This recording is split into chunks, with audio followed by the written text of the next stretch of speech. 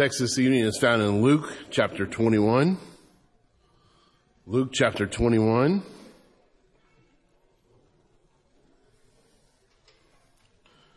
We'll be reading verses 25 through 28. This is the response of Jesus' words, his response to his disciples when they asked him about the signs of the end times. Part of this reads, "And there shall be signs in the sun and in the moon and in the stars and upon the earth, distress of nations with perplexity, the sea and the waves roaring, men's heart failing them for fear and for looking after those things which are coming on the earth. For the powers of heaven shall be shaken. And then shall they see the Son of Man coming in a cloud with power and great glory. And when these things begin to come to pass, then look up and lift up your heads, for your redemption draweth nigh." Tonight, the statement that I want you to leave with tonight is, when you are surrounded, look up. Your redemption draweth nigh. I believe that we believe that that is true here tonight. But the question I have is, are you willing to let God prove that in your life? The Lord's help will look at 3 examples in the Word of God that proves that when we are surrounded, God is already there to deliver us. First example I'd like to look at is Moses and the children of Israel crossing the Red Sea. We read about that in Exodus chapter 14. And to understand the fullness of this, we need a little bit of history. And so we look how God had placed the children of Israel down in Egypt so that they could prosper and grow as a nation. And as the children of Israel increased in number, Pharaoh felt that they were a threat to the Egyptians. And so Pharaoh enslaved the children of Israel and forced them to build their cities. But you know, in spite of Pharaoh's efforts, the children of Israel continued to prosper. You know, God had a plan for delivering the children of Israel from bondage. You know, we read how God spared Moses' life and put it in his heart to serve his people. And when Moses grew up, God used him to lead the children of Israel out of Egypt. We read how God sent 10 plagues to the Egyptians, causing them great pain and loss, and causing them to send the children of Israel out of the land. That brings us to the 14th chapter of Exodus.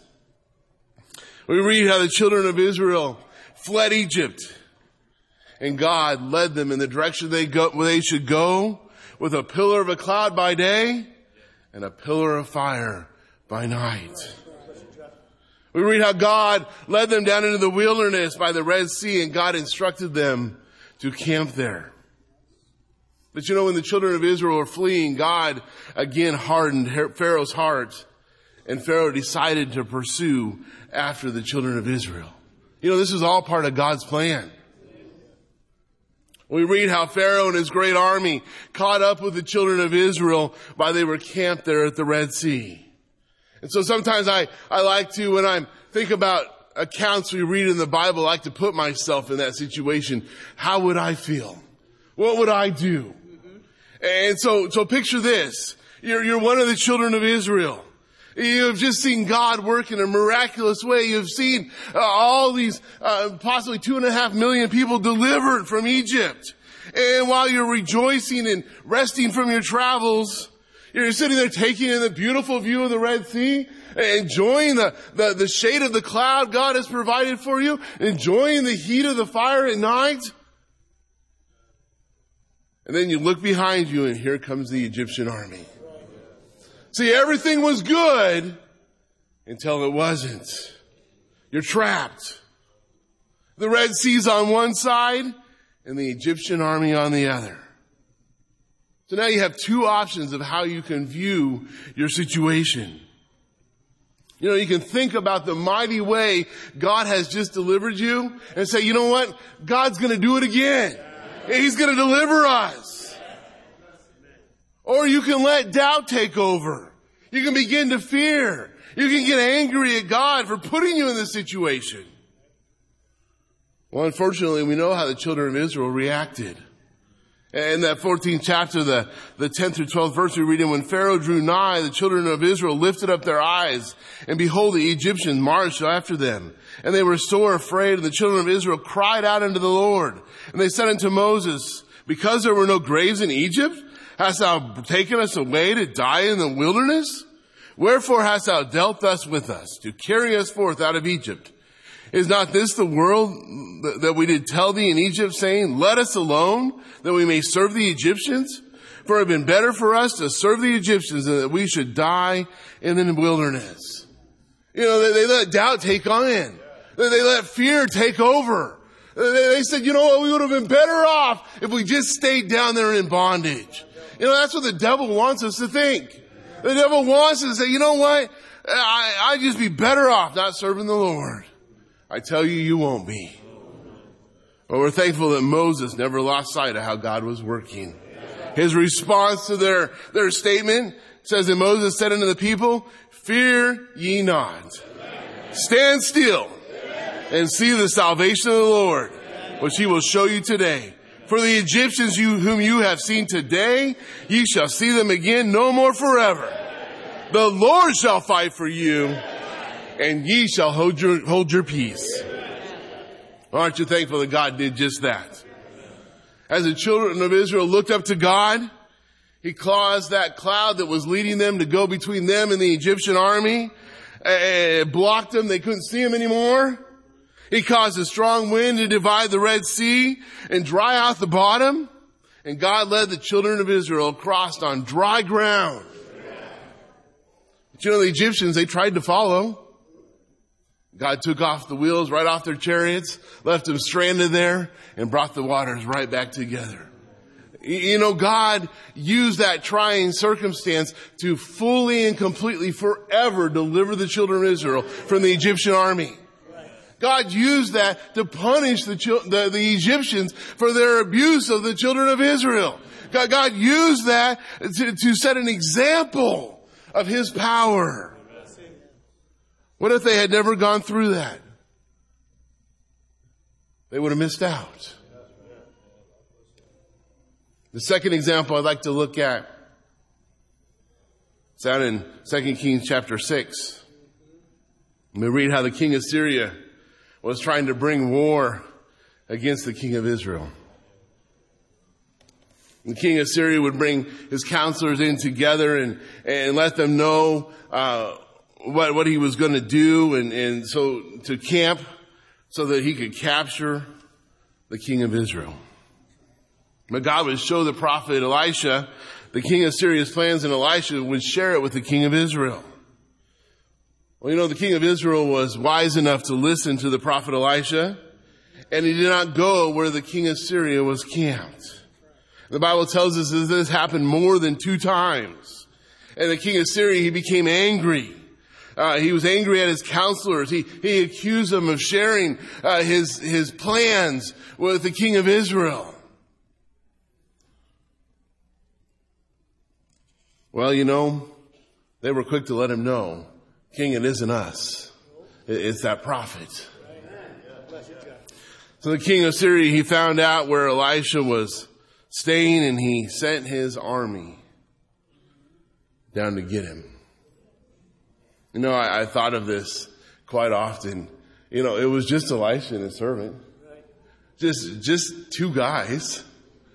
They sent a whole army to pick up 2 guys. You know why? Because of what happened. They never did pick him up. You know, there's a lesson we can learn from this. If we're doing the Lord's will, as Elisha was, we're going to upset the enemy. He's going to come at us. But we have a hope. Amen? So again, I would ask you to put yourself in the position of Elisha's servant. You know, maybe you've had a good night's rest. You get up in the morning and you go to look out the window to see the sun come up nice. And as you look outside, you see that the walls are surrounded with the Syrian army. Once again, what is your perspective? Do you look at the army and say, God has a problem? Or do you begin to fear? Well, 2 Kings 6:15 we read, and when the servant of the man of God was risen early and gone forth, behold, an host compassed the city both with horses and chariots. And his servant said unto him, Alas, my master, how shall we do? You know, Elisha's servant, he knew what to do. He turned to the man of God. Well, Elisha was looking up to God. And he saw so much more than that Syrian army. Elisha's answer was, Fear not. For they that be with us are more than they that be with them. And Elisha prayed and said, Lord, I pray thee, open his eyes that he may see. And the Lord opened the eyes of the young man, and he saw, and behold, the mountain was full of horses and chariots of fire round about Elisha. What an example. Oh, that we would look up to God in times of trouble and see that, even though we are surrounded, God has our enemies surrounded. And God is greater than anything that may come our way. Never forget that. The final example I'd like to look at begins in 2 Kings chapter 6 and goes into the 7th chapter. And we see again that Benhadad, the king of Syria, had surrounded the city of Samaria and cut off their food supply. Times had gotten desperate in the city.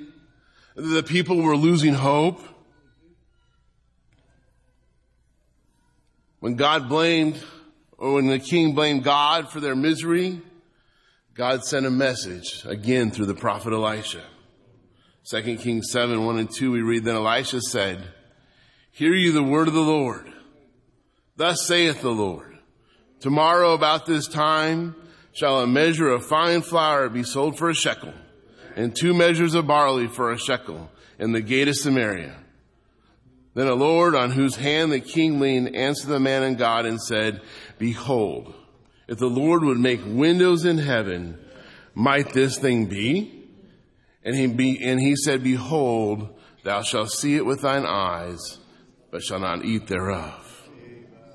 You know, I'd like to kind of focus on that last part. I think sometimes we find ourselves in situations where we feel like we are surrounded. There is no way out. It can get us to a place that causes us to doubt the abilities of our great God. The statement of this man, the king's advisor, is clear. He basically says, God can't even get us out of this situation. That's never true. May we never doubt the ability of God to undertake in our situation and to deliver us.